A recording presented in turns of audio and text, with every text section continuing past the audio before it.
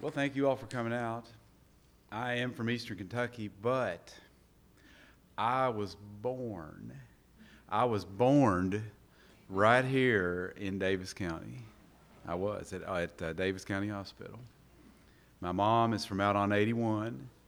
She is a former Leibold, and so I lived 2 years on Parish Court.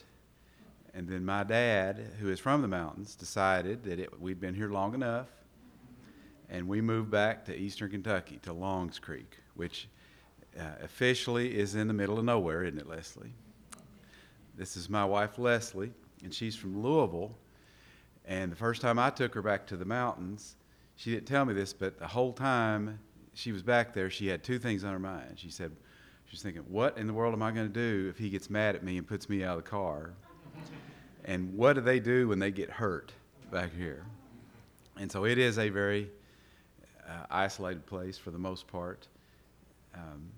And it has a history of people telling stories. My family, I grew up listening to my dad and my grandmother tell ghost stories, and I just absolutely loved them. I could not wait till bedtime, and I'd beg them every night to tell me a story. And we grew up on a few main stories. One of them was called the Big Toe. And I don't know if have any of y'all ever heard the Big Toe out here?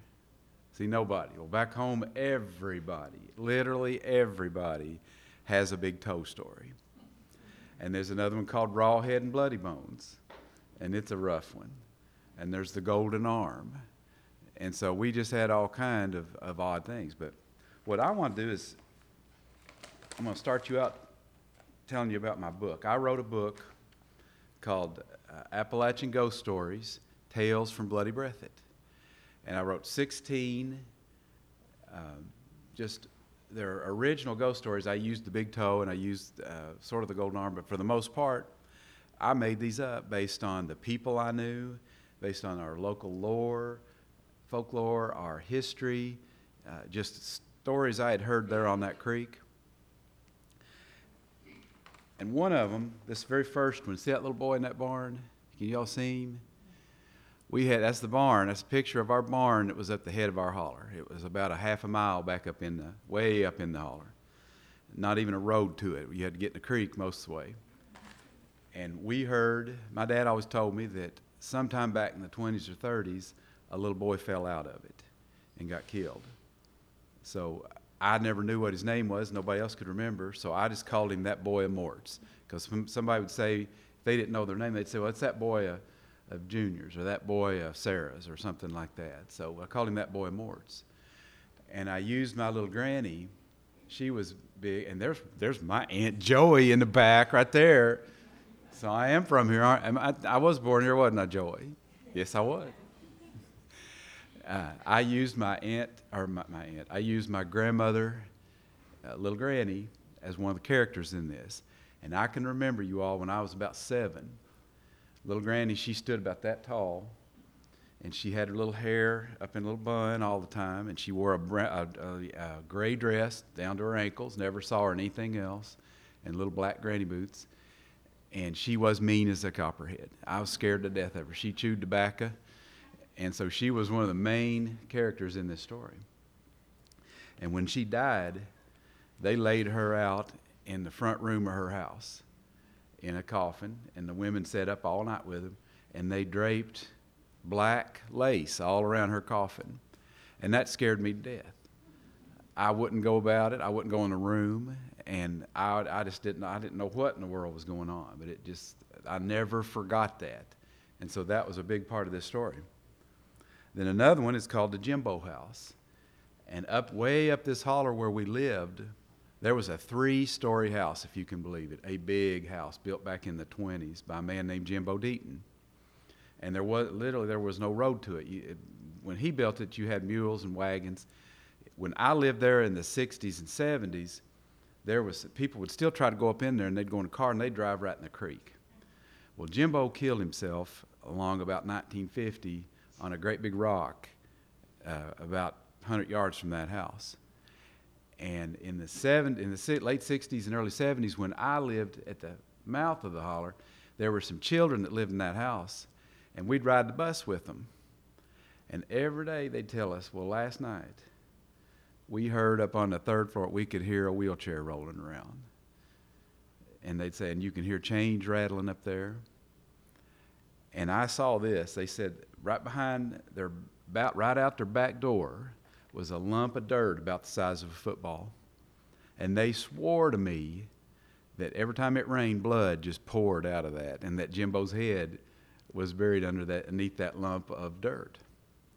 And so one time my sister and I decided, well, we had to see all this for ourselves. And I was about 8, and she was probably 9. So we slipped off up that holler without telling anybody. And we went a good 3/4 of a mile right by ourselves up in there. And we got up there, and Patty Sue and Naomi were right there waiting on us. And they took us in their door, and I'd never been in there. And they had a dirt floor. It was absolutely a dirt floor. They didn't have electricity run to it. And in the floor, in the ceiling of the second floor, was a door. I don't know if any of y'all have ever seen that in an old house, but they didn't have the door up way. It was laying flat. And she pushed it up against the wall, and we scurried up there, told us there was some kittens up there. So we went up there, and we had no sooner set foot on that second floor than she slammed that door down, and there was a rope in it that had a knot on each end, and she was holding down on the hard, or every bit of her weight with that knot on the other end, and there we were. And we turned around, and I swear to God, there was a wheelchair right behind us. And we didn't know what to do, and it felt like we were there for an hour, but probably wasn't 30 seconds. And then all of a sudden, the door just kind of eased open, and Effie, their mother, stuck her head up in there, and she didn't have, bless her heart, she just looked aside and scared us. She scared us about as bad as anything. And we jumped down out of there and ran all the way home. And, so things like that will stick with you. So that was another story I wrote. And then probably my favorite story behind any one of these stories that I wrote is called The Night Walker. And my grandmother, Mama Sophie, she was probably in her 30s, something like that, along about late 1940s, early 50s. And she would tell this story. She said one night they were in this house up the Jackson Branch. And there was 3 women with her, all of her cousins. And they were there by themselves. And the men had all gone off somewhere. They'd gone off to take the tobacco to Winchester or something. I don't remember what it was. But she sat up along about, and it was dead of winter, sat up along about 10 o'clock. They heard somebody walk up on the porch outside and stand there. And they was too scared to get up and see if the door was locked. And they said before they could do anything, that doorknob started to turn. And they said the door eased open, and in stepped this man, an old man, and he was really dirty and raggedy looking. And he walked in. He didn't shut the door behind him. He walked in. And he never looked at any of them. He never said a word to any of them. And he walked right through the middle of them and back the hallway. And the kitchen had a curtain hanging over it. And he parted that curtain and walked into that kitchen and vanished. The door had a stick up against the door handle from the inside, so he could not have gone out and locked that back. And they searched that house over. They looked in that kitchen. They looked everywhere, and that old man flat out vanished. And my grandmother was not somebody to tell a story like that. And she swore that happened. So I wrote a story called The Night Walker. Then there's one called Tom's Home, and this was a creepy one. We had an old storekeeper named Lige Stamper. And Lige's son, Junior, Lige told this for the absolute truth. He said that one night during World War II, and Junior was over in the South Pacific. He said one night he was on a mule, and he was riding down this dirt road, and about maybe from here to that wall back there, he could see a man standing out there in front of him. It was dark, but there's a full moon. And he said he rode on up a little bit, and he could see that the man had on a military uniform. But the odd thing was he was standing in a rut in the road that had water in it, just a deep rut of water, and he was in it about up to his knees. And he said he got just about up on him, and he said the fellow raised his hand just a little bit, and then he, just like if he had been made out of sand, he just melted into that mud hole. And the next morning, he got a telegram saying that Junior had been killed. And he did. He got killed. He died during the war.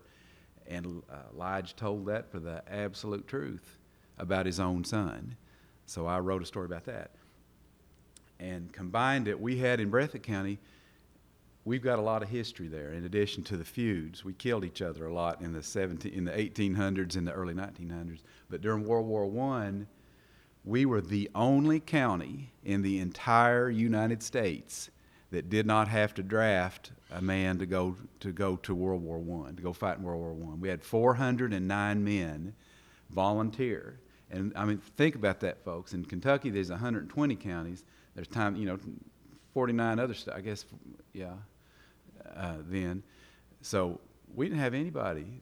We had, and a lot of people at that time said that they thought it was probably safer over in France than it was in Breathitt County.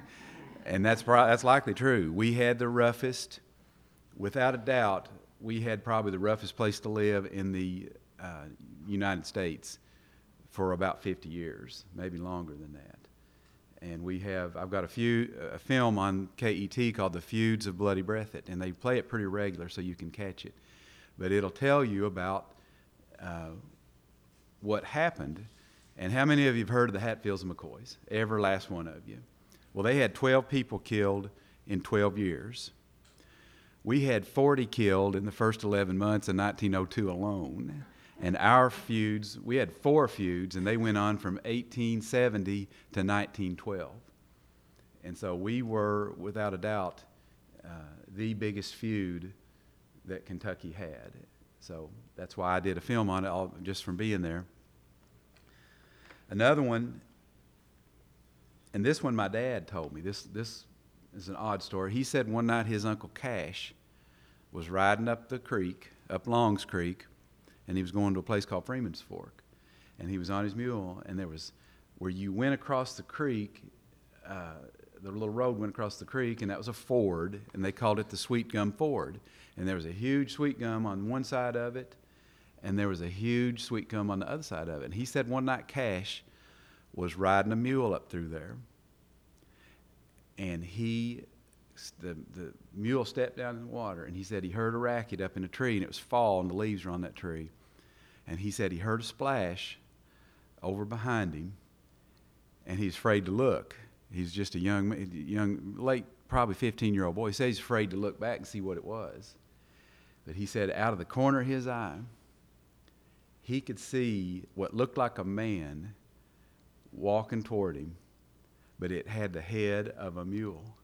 And it got right up to him, and it laid its head on his leg. And that mule, as it walked all the way across that creek, and as soon as it got to the other side of that creek, it jumped back up in that. I knew I was going to get you. So that was another one that there's just so many stories like that. I woke you up, didn't I? Some of you were asleep. So I thought I would write a book, stories about those ghost stories and legends. I'm going to read you one. How many of you here had a party line telephone ever? Probably not many of you here. Yeah, there's several of you. Well, we had a party line in Breathitt County where I lived until the 80s, believe it or not. And I can remember my little grandmother sitting on the phone up the hallway. See if I can find it. Here it is. I'm going to get up and leave my spot here. But I took a picture of my aunt. My aunt still lives there in that house. And so I got that old phone bench out. And I got the old phone back and put it on that, and I had her put a little nightgown on and sit there. And this is my picture that I had.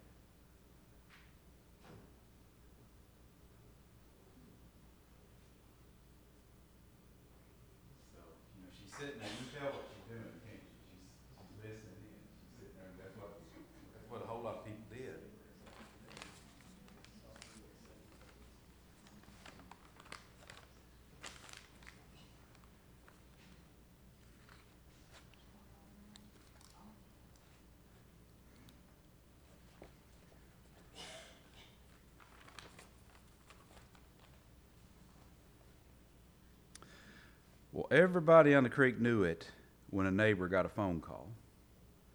The signals got crossed in that little box. The phone company hung on the pole just up the road, and all our phones give off a little short half ring. Now that's the way it was on Freeman's Fork in 1959, because we were all on the same party line. But now it weren't no big deal, because we'd never known anything different. As a matter of fact, we considered ourselves to be amongst the lucky. Our old black phone was alive day and night with people telling their business, all right there for everybody else to hear. And Mommy was as bad as anybody to listen in. She'd sit up the hallway with the phone receiver pinned to her ear, her little hand cupped over the mouthpiece, taking in every word. That's how we'd find her every day about noon when Mary Sandlin and Altie Smith had called one another up to gossip. Now, the two old sisters lived within shouting distance of one another, but they'd still tie up the line every day for hours. Sometimes you'd have to ask them to get off so you could make a call, and they'd snub up and get mad. When they did that, Mom'd say, "Well, Altie and Mary acts just like they strung the lines on the poles themselves." But now, it was always easy to tell when Mary Sandlin was listening in. She made a scratchy whistling sound when she breathed out through her nose. Daddy said it made that noise because it was broke from getting stuck in everybody else's business. Sometimes she'd sneeze and try to muffle it, but still yet, it just ended up sounding like a trumpet. And her sister Altie was a little better, but still yet, you could always hear a little Chihuahua dog Muffin yipping in the background. Now, our bunch was careful about what we said, because somebody was always listening in. You could tell by the little click the phone made when they picked the receiver up, or when they hung it up, bored with what you was saying. Now, I have to admit, Mommy was a pro at listening in, and we got a kick out of watching her. She'd look around the house to see if any of us was watching. Then she'd slip down the hall like we didn't know what she was doing. Same old routine every time. The little wooden bench was rickety, so she'd ease down on it so as not to make it squeak, but it always did. Then she'd lay her hand on the phone receiver for a few seconds and lift it off the cradle real gentle, like she's a-picking eggs out of a hen's nest. We could see her in the shadows a little way up the hall, and it weren't no secret, but she always acted like it was. Now, sometimes me and my sister'd get noisy, and she'd swat at us with her hand to make us be quiet. And if we was mad at her over something, we'd run up and down the hall yelling and screaming to give her away. That's when she'd put the phone back down on the hook real quick and go outside and cut a switch off of the forsythia bush. Well, that old party line stayed with us way up into the 1970s, long after everybody else in the county got their phone line. But we just carried on like always, with our old black phones and access to everybody's business. But now the party line weren't all bad. When news got out that a neighbor was sick or in some kind of trouble, somebody'd usually show up with whatever they needed. Like that time in '63 when we lost our backer crop to the flood.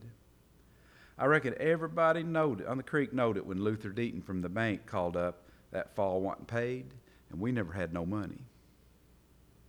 2 days later, a fruit jar with $47.16 showed up on the back porch. That was the only time in my life I ever see Daddy with tears in his eyes. And nobody never took claim for it nor mentioned again, but it sure saved our hides. Well, along about 1973, I married Leslie Strong, and we moved over on Wick. We lived there in a trailer for about 2 years till Daddy passed in '75.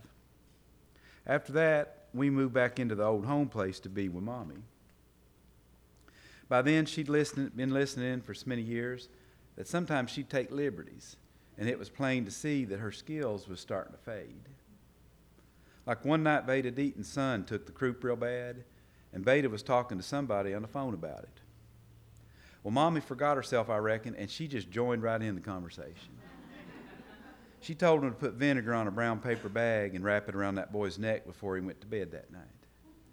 I heard her say, "You're welcome," right before she hung up, so I reckon they thanked her. Well, progress finally came to Freeman's Fork, and in the summer of 1980, we all got our private lines. The men from the phone company worked every day for a week installing them little boxes on our houses and putting equipment on telephone poles.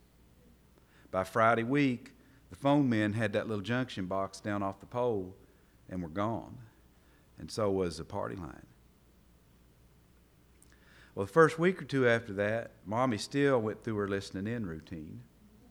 She'd pick up the phone around noon, because that's what she'd done every day for more than 20 years. But now, all she could hear was the cold buzz of a dial tone. She never said much about it, but I could tell she didn't like this new arrangement. After we had those separate lines, I come home from work early one day, and I found her sitting in the dark up the hallway on that little bench. Bless her heart, I reckon she's sort of embarrassed when she realized I'd seen her, and she just kind of wandered back on up the hallway to her bedroom. But now, as for me, I didn't mind the change. I didn't need to know that Altie's left foot was bigger than the right. And if Brenda Sue Gabbard wanted to take up with that married feller from over on Cane Creek, then she could have at it. I weren't going to miss that Harold boy trying to court Letch Turner's daughter over on Sebastian's branch neither. After they got through calling each other Sweetie Pie and Honey Bun, they ran out of things to say pretty quick. So they mostly just sat there and breathed back and forth at one another. No, sir, I weren't going to miss that at all. But now the old folks, they missed it. It had been a big part of their lives here on Freeman's Fork for an awful long time. Well, Mommy seemed to get over the party line being gone, and eventually she moved on to other things. She took to doing crossword puzzles and playing solitaire, but mostly she started watching The Days of Our Lives.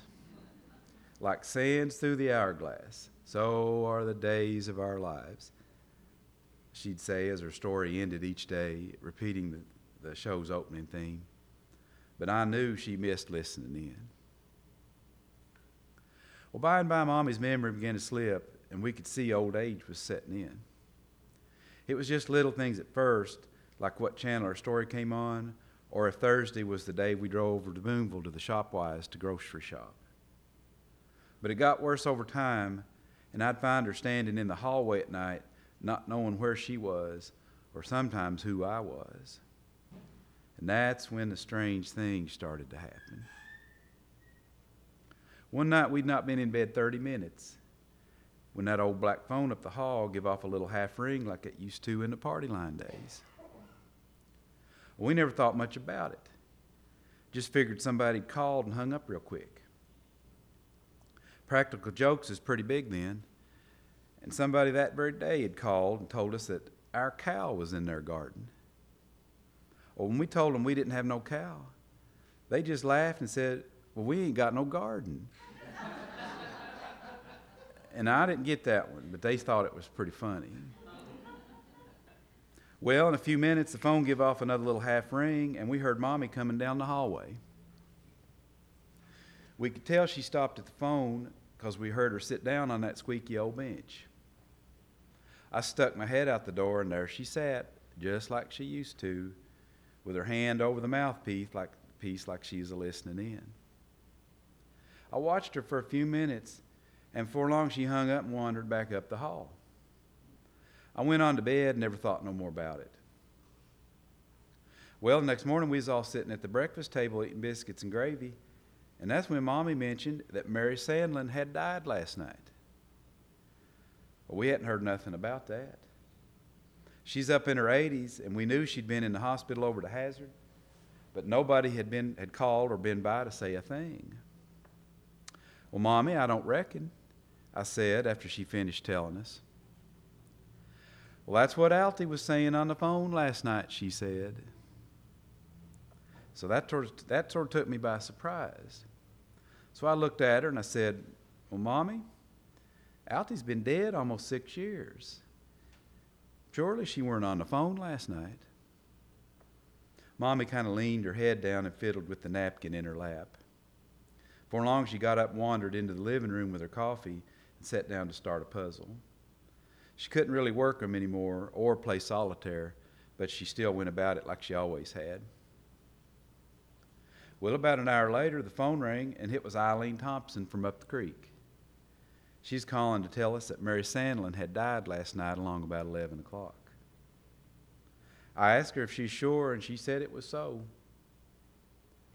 I never mentioned what Mom had said, and we visited on the phone a few more minutes there. When we hung up, I went back into the living room where Mommy was sitting and told her the news. She just looked up at me and never said no more about it. Well, a few days went by, and they buried Mary Sandlin. We went to her funeral around at the church, but we didn't go on to the graveyard afterwards because Mommy didn't feel up to it. Sometime that night, away after we'd gone to bed, the phone gave off another one of those little short half rings. It woke me up, and I thought I heard Mommy walk down the hall and sit down on that little bench. I picked up the receiver on the phone next to our bed, but there's a dial tone on it. So I hung it back up and walked out in the hall to see about Mommy. I barely caught the white tail of her gown as she turned the corner, going back up to her room. The old black phone was off the hook, just laying there on the little bench. Well, I couldn't help wondering what was going on, so I picked up the receiver and put it to my ear. Sure as the world, there was two old women a-talking on the other end of it. Well, I dropped that phone like it was a snake, and I ran back to bed. The hair on my neck and arms was standing up straight. Leslie thought I was crazy when I told her what had happened, but she's too afraid to go out there and hang that phone up, so she must have believed me. Pretty soon it started making that beep, beep, beep, beep, beep noise, the one it makes if you don't put it back on the cradle. So we figured whoever was on it was gone. Well, that next day, Mommy never got out of bed at all. And when I went back to check on her, she seemed really confused, and all she could say was, like sands through the hourglass, so are the days of our lives. Things is getting pretty scary around the house. That old black phone up the hall give off that little short half ring all through the day. And Mommy was back up in her room talking to somebody that weren't there. At least if they were, we couldn't see them. Well, along about 3 o'clock, that old black phone started giving off full rings, just like somebody was calling us. I walked over to the one on the kitchen wall, and even though it weren't ringing, I answered it. They weren't nobody there, just a dial tone. But that old black phone, it just kept right on ringing. Well, it weren't going to stop. So I eased up the hall and sat down on that old phone bench. When I put the receiver to my ear, it sounded like there's more than a dozen people on the line, all talking at once. Some of the voices sounded familiar, but I couldn't really place them. I sat there listening for a minute, but before long, a loud static set in. Then all of a sudden, that old black phone just went dead. Well, I hung it back up on its cradle and stood up from that old phone bench. And when I did, it gave off that same little old squeak, like when Mommy was sitting on it. I walked back up the hall and peeked in her room from the door. The curtains is drawn shut. The room was dark and quiet. Mommy's laying there all still and peaceful like, and I knew right then she's gone. Well, it's been 15 years since Mommy passed. We've got one of those new cell phones that everybody likes to carry around with them now. But that old black phone, it's still up the hallway on that rickety old bench. We just never had the heart to take it down. Funny thing, though, it ain't never rung once since the day Mommy died. Oh, it's still hooked to the wall, and the phone man looked at it and said he couldn't find no shorting or nothing. But it's dead as a doornail. I guess the sand done passed through the hourglass on it, just like it did on Mommy, and like it did on that old party line, too.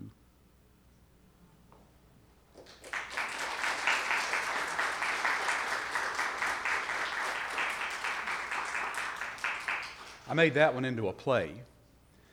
2 years ago, I wrote four. A fellow called me up, a friend of mine called me up and said, why don't you write 4 plays out of that ghost story book? And so I turned that one into one, and it worked out real well.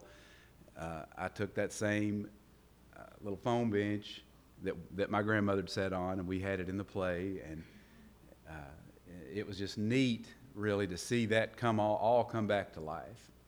And of course, none of that happened, but still, so much of it did happen, and probably 90% of that story is real. It's just straight out of our history and our way of life. And when I started writing this book, I thought, well, I've got a pretty good book here. So I got all cocky, and I went over to the University Press of Kentucky, and I gave them 6 or 7 of my stories, and I thought, well, I've just got a home run here. And a month or 2 went by, and I never heard a word from them. So I called them up, and they finally said, well, Mr. Deaton, we don't print folklore. I thought, folklore? Like I said, probably 80% of that really happened. And I just added a ghost story to it. So I got all bent out of shape, and I went home, and I wrote one just for the University Press of Kentucky that was about a friend of mine told me a story about an old gal called the Buffalo Witch. And so I just wrote a humdinger about her. I just blew it all out of proportion. And I thought, well, now that's folklore. That'll be folklore. But I ended up writing 8 more stories after that. Just decided to publish it on my own. I've sold 3,000 copies of it. A publisher told me one time that 2% of all books sell 2,000 copies or more. So this little fella right here, I don't know, that's in the 1.5% at least, isn't it? So it's somewhere up there. But it was a lot of fun to write. When I would write this stuff, it was almost like I got to be with my family. I left Breathitt County 35 years ago, but it was like I got to be home just all day. And when I got finished, I felt like I'd been there, and I would try to talk like my grandmother, like I remember my grandmother talking, and my Uncle Ples, and people in that neighborhood. And so it really was just very satisfying to finish this book. So there was I'll tell you another little odd thing that happened to my grandmother. She lived, my grandfather died in 62, the year before I was born, so I never knew him. So my grandmother lived right there in that house. We lived with her for 7 years, but for the rest of the time, she died in 98, 99. She died in 99, so she lived there for 30-some years right by herself. And it was a big old house, and there wasn't another neighbor for a half a mile at least. And I went over one time, I was about 18, I got over, and she was acting odd. And she finally got around to telling me, we were sitting on the front porch, and she said that last night, somewhere way up in the night, a noise woke her up. And she said she could hear something way over on the hill. We got 3 hills. This big one in front of the house, 2 on each side. And she said that front hill, she could hear something walking real heavy, and it was making she tried to make the sound, and it was kind of like a woo. She was afraid she didn't even want to make the sound. It had bothered her so bad. And she said she had heard it, she could hear it walking around the ridge probably for half a mile until it got far away, and she could still hear it way off. And we never figured out what that was, but it was something pretty big because she could hear its footfalls.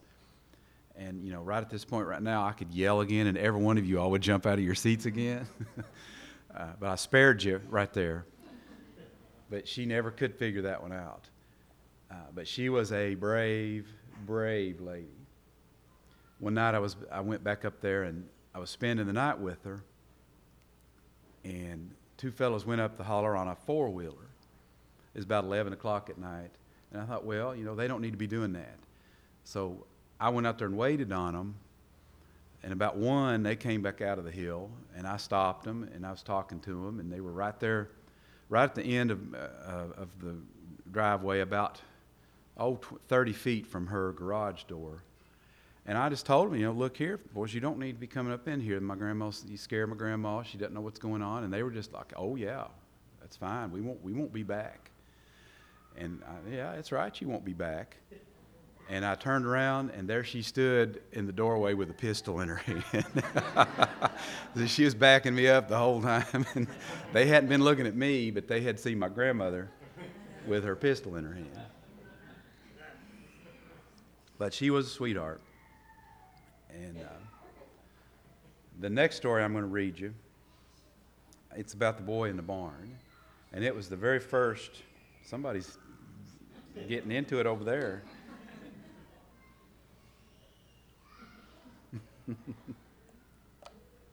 I better go check on that youngin'.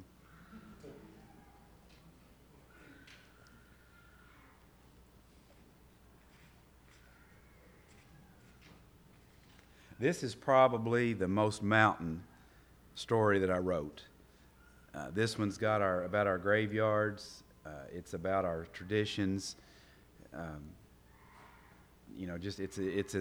It's as much about our way of life probably as any story in this book. And I just, that little boy, nobody remembers where he's buried. He's about 10 when he died, but nobody knows where he is or who he was. So I just felt like that little fella needed, something written about him, and it made a pretty good little story too. When they built that old barn down by the creek, they never paid no mind to safety. No, sir, they built it to house tobacco, and from the looks of it, they used every pole they could find, even some that weren't big enough.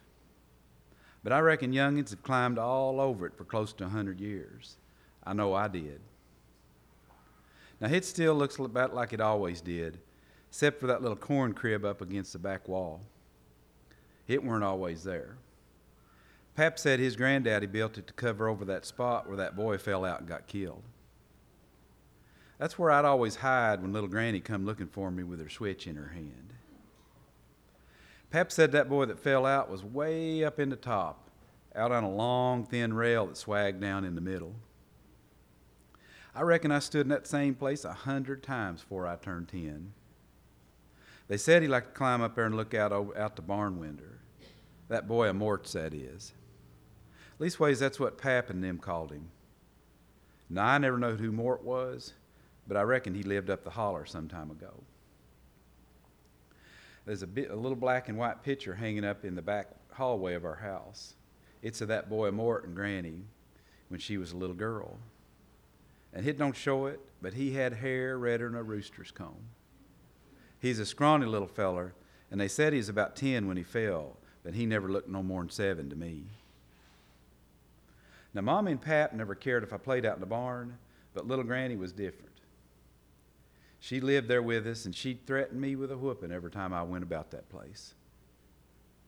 But I didn't usually pay her no mind, because that old barn and me was friends. It was worth a licking to climb up in it, and I'd been all the way to the top. Besides, I'd stepped on a sliver of glass and split my foot wide open playing in the burn pile in the creek last summer, so I kind of figured it was safer up in that barn. Now, even though I'm a grown man, I still get a little shiver whenever I walk past that old barn, especially at night. And I don't really know why, because that boy Mort's weren't mean, and he just scared me that one time. Shoot, I reckon I owe him big, because he saved my hide from falling out of the top of that barn. Grabbed me by the arm and held me until I caught a hold of a pole. I was out on the same rail where he fell and died, too. I was a little bitty feller about 7, the first time I ever laid eyes on him. We was both out in the barn, and it was cold that day, and he weren't wearing no shirt. Matter of fact, he never had a shirt on, even in the dead of winter. Didn't wear no shoes neither. Said it helped him walk on the poles better. And them overalls he wore was the same ones he had on in that black and white picture. I knowed from the tear on the leg. Well, one day, me and that boy Mortz was playing up in the barn, and I tried my best to get him to come to the house. But he said he couldn't. Said he had to stay out there in that old barn. Now, that never made no sense to me, but I guess I was just too young to figure it out. Well, that night I asked little Granny why that boy Mort stayed out there in the barn, and she took a fit and whooped me. Told me not to never name that again. She snatched up the little coffee can that she spit her backer juice in and stomped off to her room for the rest of the night. She's odd like that. I seen her every now and then of the evening out there by that old barn, a-walking around like she's a-holding something and a-petting its head. And I caught her out there another time, and she's a-singing happy birthday to somebody. I figured she's about half crazy, and I always give her a wide path when she walked past me. "'Pon my honor, I'll cut me a switch," she'd say after I'd steal me a plug of her tobacco, or if I forgot to lower the milk bottles back down in the well to keep them cool. And by God, she meant it. Well, little Granny was getting up mighty old, and she died the winter before I turned 10. Pap found her out there in that old barn one morning, sitting in a little cane-bottom chair. Her backer juice can was by her foot, and it looked like she'd just gone to sleep and froze. Well, a few days later, we had her funeral down at the church, and after it was over, they brought her back home and set her coffin up on the kitchen table against the front wall of our living room. Now, I'd seen that done once before down at Roscoe Sebastian's place when old Aunt Pearlie died. Roscoe's boy Jeff hid behind a washstand in the kitchen and cried till they moved her out on the porch for the night. So there was little Granny, laid out in her favorite long dress and her hair pinned up to the back of her head in that same little tight bun. The women down the creek brought some black lace and draped it around that coffin, made it look like she was laying there in the middle of a big black spider web. I heard Mom and them women say they aimed to sit up with little Granny all night. And Pap and the men folk was out in the front yard standing around a fire they'd built in an old rusty barrel. They was out there whittling and telling big tales, and I heard them laughing every now and then, and I was just aching to be out there with them. But Pap sent me on to bed. Well, it couldn't have been more than 2 a.m. when I woke up, because something had took the covers off my feet and they was cold. I raised up to see what was going on, and that's when I seen that boy of Mort's hunkered down on the floor beside my bed. He's looking up at me with a big, wide grin on his face, and it scared me good, too. He weren't saying nothing, just put his finger up to his mouth like he wanted me to stay quiet. Well, after a minute or so, he raised up real slow, and he walked into the room, that next room where them women was all sitting and talking, and they acted like they never even seen him. Well, he went right past him up to that open casket where little Granny was laying and just stood there and looked in at her. Well, I was way too scared to do that. I hadn't even gone into the room that night. I just peeked in at her every now and then from the hallway. Well, the next thing I knowed, that boy Mort took his hand and he reached down in that casket and he petted little Granny on the face just as gentle as me and you would have petted a baby kitten.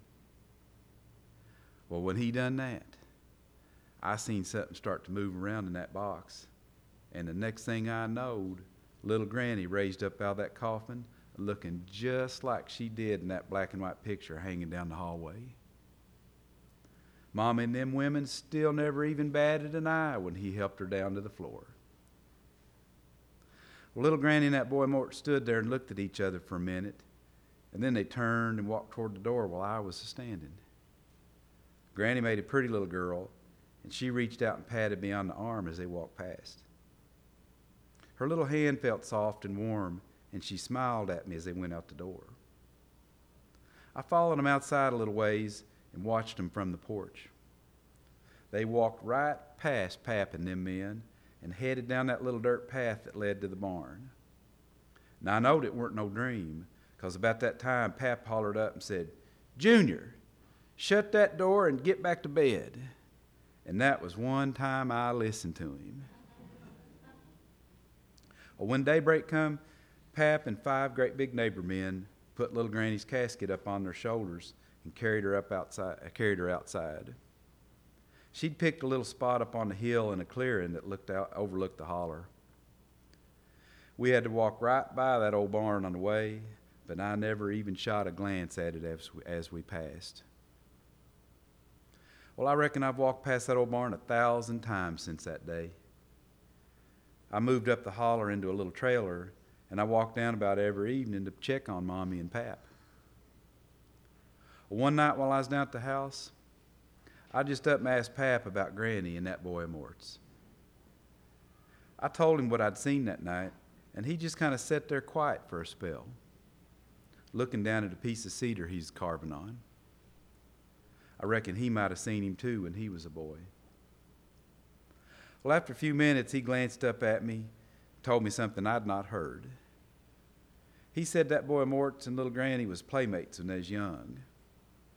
And one day she'd got up in that barn to look out the window and got into a wasp nest. She was getting stung and about to fall, but that boy Mort saved her.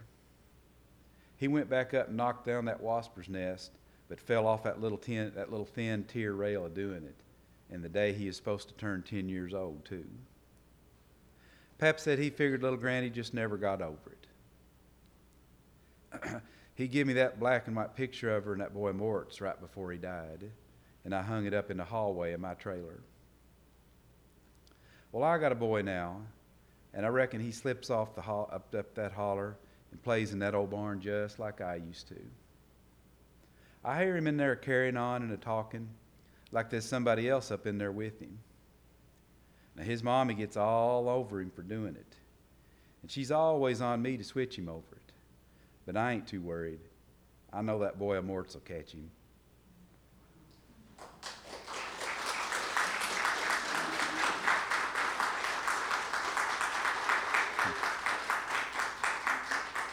That was another, I forgot to tell you this. And I don't know if I've seen a ghost or not. I've had some strange things happen. One of the strangest, and I forget this happened, but when I was about 13, I would ride the bus home from Breathitt High School. And there was this little boy on there, and he was maybe 7 or 8 years old. And I can't remember what happened, but he got killed. And a few nights after he got killed, I woke up one night, and the cover was off my feet, and he was at the foot of my bed touching my feet. And it absolutely scared me to death. And I don't know if it was a dream. It had to have just been a dream. But when I either woke up or I was dreaming one, he was at the foot of that bed. And and that's just so weird. Why was he touching my feet? But he had, my feet were uncovered, and I thought him doing that. And so I wrote that. I thought that was a neat part of how he would wake me up in the house that night. So that actually did happen. And another time, probably 6 or 7 years ago, I was back in Breathitt County, and I was riding up to spend the night with my cousin at his house, and he mentioned that one of our classmates had died. Real pretty girl had gotten killed in a car wreck, probably 6 or 7 years earlier than that, and I hadn't even heard that. And so that night I went to bed, and somewhere through the night, I woke up and I was sitting in a chair across the room from the bed, and she was standing in the doorway in a long white nightgown. And I mean, again, just scared the bejesus out of me. And I don't know, I woke up, I was awake because I remember getting up and going back to the bed. But that was just a really super strange and weird occurrence. And so that's a couple of times that I've, had odd things happen to me. Another time, and this was Emmy, my youngest daughter, Emmy, was about 5 maybe. And for some reason, she and I went back to Buckhorn alone. Leslie and Sophie didn't go. And we went to spend the night with my aunt. My aunt lives there in that house now. And so Emmy, just for some reason, she was a big chicken. For some reason, she wanted to stay in Mema's old room. She wanted to sleep in there by herself. And so I went on up the hallway to the purple room and slept up there. Well, about somewhere through the night, I woke up and I looked down, and she was standing at the foot of my bed, looking out the window, just standing there. You know, that'll give you a start just there. And so I got her in the bed with me, and probably an hour later, I woke up again, and I just saw her, and this is where I got the tail of my grandmother's dress. I just barely caught the end of Emmy's gown. She was down on the floor crawling back to that bedroom. And it scared me. I got up and I followed her, and she crawled on the floor the entire way back to that, and crawled into that bed and went back to sleep. And so that was just weird as it could be. It was just creepy. And, you know, I could not figure out exactly what she didn't remember doing it. So, you know, if I may be the only ghost story book writer that has never seen a ghost, but maybe I have too. I don't know. It's just always been at night, you know, when I was in the bed and asleep. So, you know, certainly I am open to it. If a ghost wants to present itself to me, especially my grandma Sophie or anybody, that'd tickle me to death. But, you know, I don't know.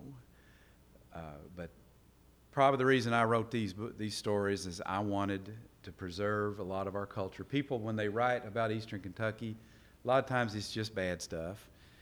And I wanted to preserve the everyday life, you know, our habits and our ways of doing things and the way we talked. And the University Press of Kentucky didn't like dialect either. They didn't want me to use dialect in it. And I went back and I rewrote one of them, and it just, you know, in King's E, it fell flat as a pancake. And so, you know, I kept the dialect, and I just wanted people to get a good idea without making fun of anybody back there, you know, what we're like. And we're you know, Eastern Kentucky folks are different. We're different probably than the rest of the state. Have any of you all been to Eastern Kentucky much? So I saw two hands, that's it. You know, it's when we lived there in the early 70s, when we would drive here, it would take 6.5 hours. You know, it was like forever just trying to get here. And so you just don't go from one end of this state to the other unless you've got business, really. And, you know, it'd be hard for you all to even imagine what we're like and what our way of life is like. And it's hard for us to imagine that you can see 1.5 miles across a field. You know, I grew up seeing 200 or 300 yards was about as far as we could see because there'd be another mountain. And so the first time I went to the ocean, I was just floored. You know, we could see for 20 miles out through there. But it is a very different way of living and a way of life. What time is it? Anybody got the time? Uh-oh. I was told to wrap it up by 7:30 so they could get all your chairs out of the way. Well, I'm going to tell you all the big toe. Since I've laid the foundation for it, you need to go out of here hearing a good mountain story. So, and I'm going to scare my little second cousin once removed back there. No, that's you. You needn't look back. It's you. Yes.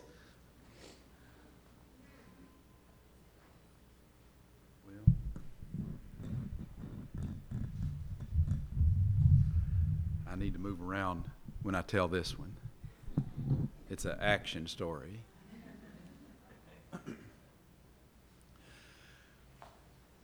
Well, one time, and Leslie says that's how I start every one of my stories is, well, one time. Yeah, I started off telling, really what got me to write my book was telling ghost stories to Leslie's kindergarten class.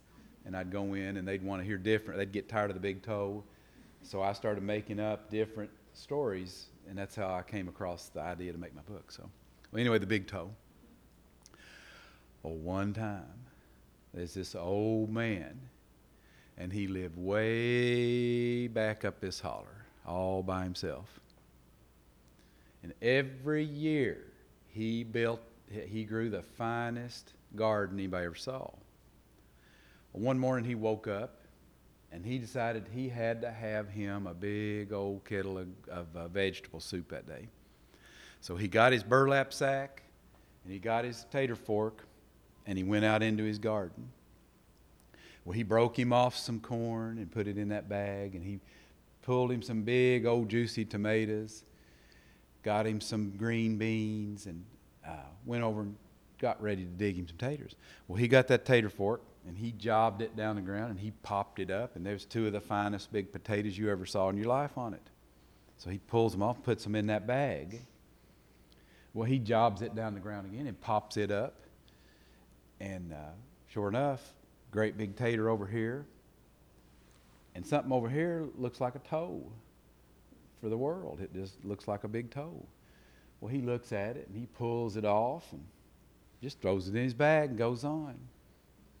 So eventually he gets him enough, and he goes in the house, and he shucks his corn and silks it and cuts it off the cob and breaks his beans up and chops his tomatoes and gets to those potatoes. Well, he chops them all up and gets to that toe. And it's a big one. So he looks at it and thinks, well, you know, it's bad luck to eat a tater that looks like something. But just last week he'd eat one that looked like a horned owl, and nothing happened. So he thought, all right. So he chopped that toe up and threw it in his kettle and lights him a big old fire, goes about the business of his day. Well, a few hours later he comes back, and oh, it's smelling good in there. So he dips him out a big old boiling hot bowl of that soup, and he's going to the window to set it down, but it smells so good he takes a bite of it, and oh, he just gobbles that red hot soup down. Well, he goes back and gets him another bowl, and he gobbles it down. And pretty soon, he eats that entire kettle of soup. Well, he's wore out. You know, he just leans back, and whew. Well, eventually he gets up, and he walks over to the fireplace. And he gets him his pipe down off the mantelpiece, and he strikes him a match and lights that pipe, and he sits back in his chair, starts puffing away. He's just rocking back and forth, and he just about goes to sleep. But while he's asleep, something says, "Where's my big toe?" And he kind of wakes up. Well, he looks around. He don't see nothing. So he strikes him another match. He lights that pipe up. He starts puffing that pipe. He's just about to go to sleep. And this time something a little louder says, "Where's my big toe?" Well, he gets up. He heard it this time. He gets up and he looks all around that house. And he looks underneath the bed. He looks in his closet. Can't find a thing.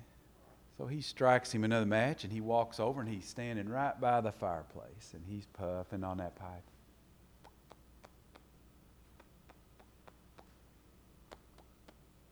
And this time, something really loud says, "Where's my big toe?"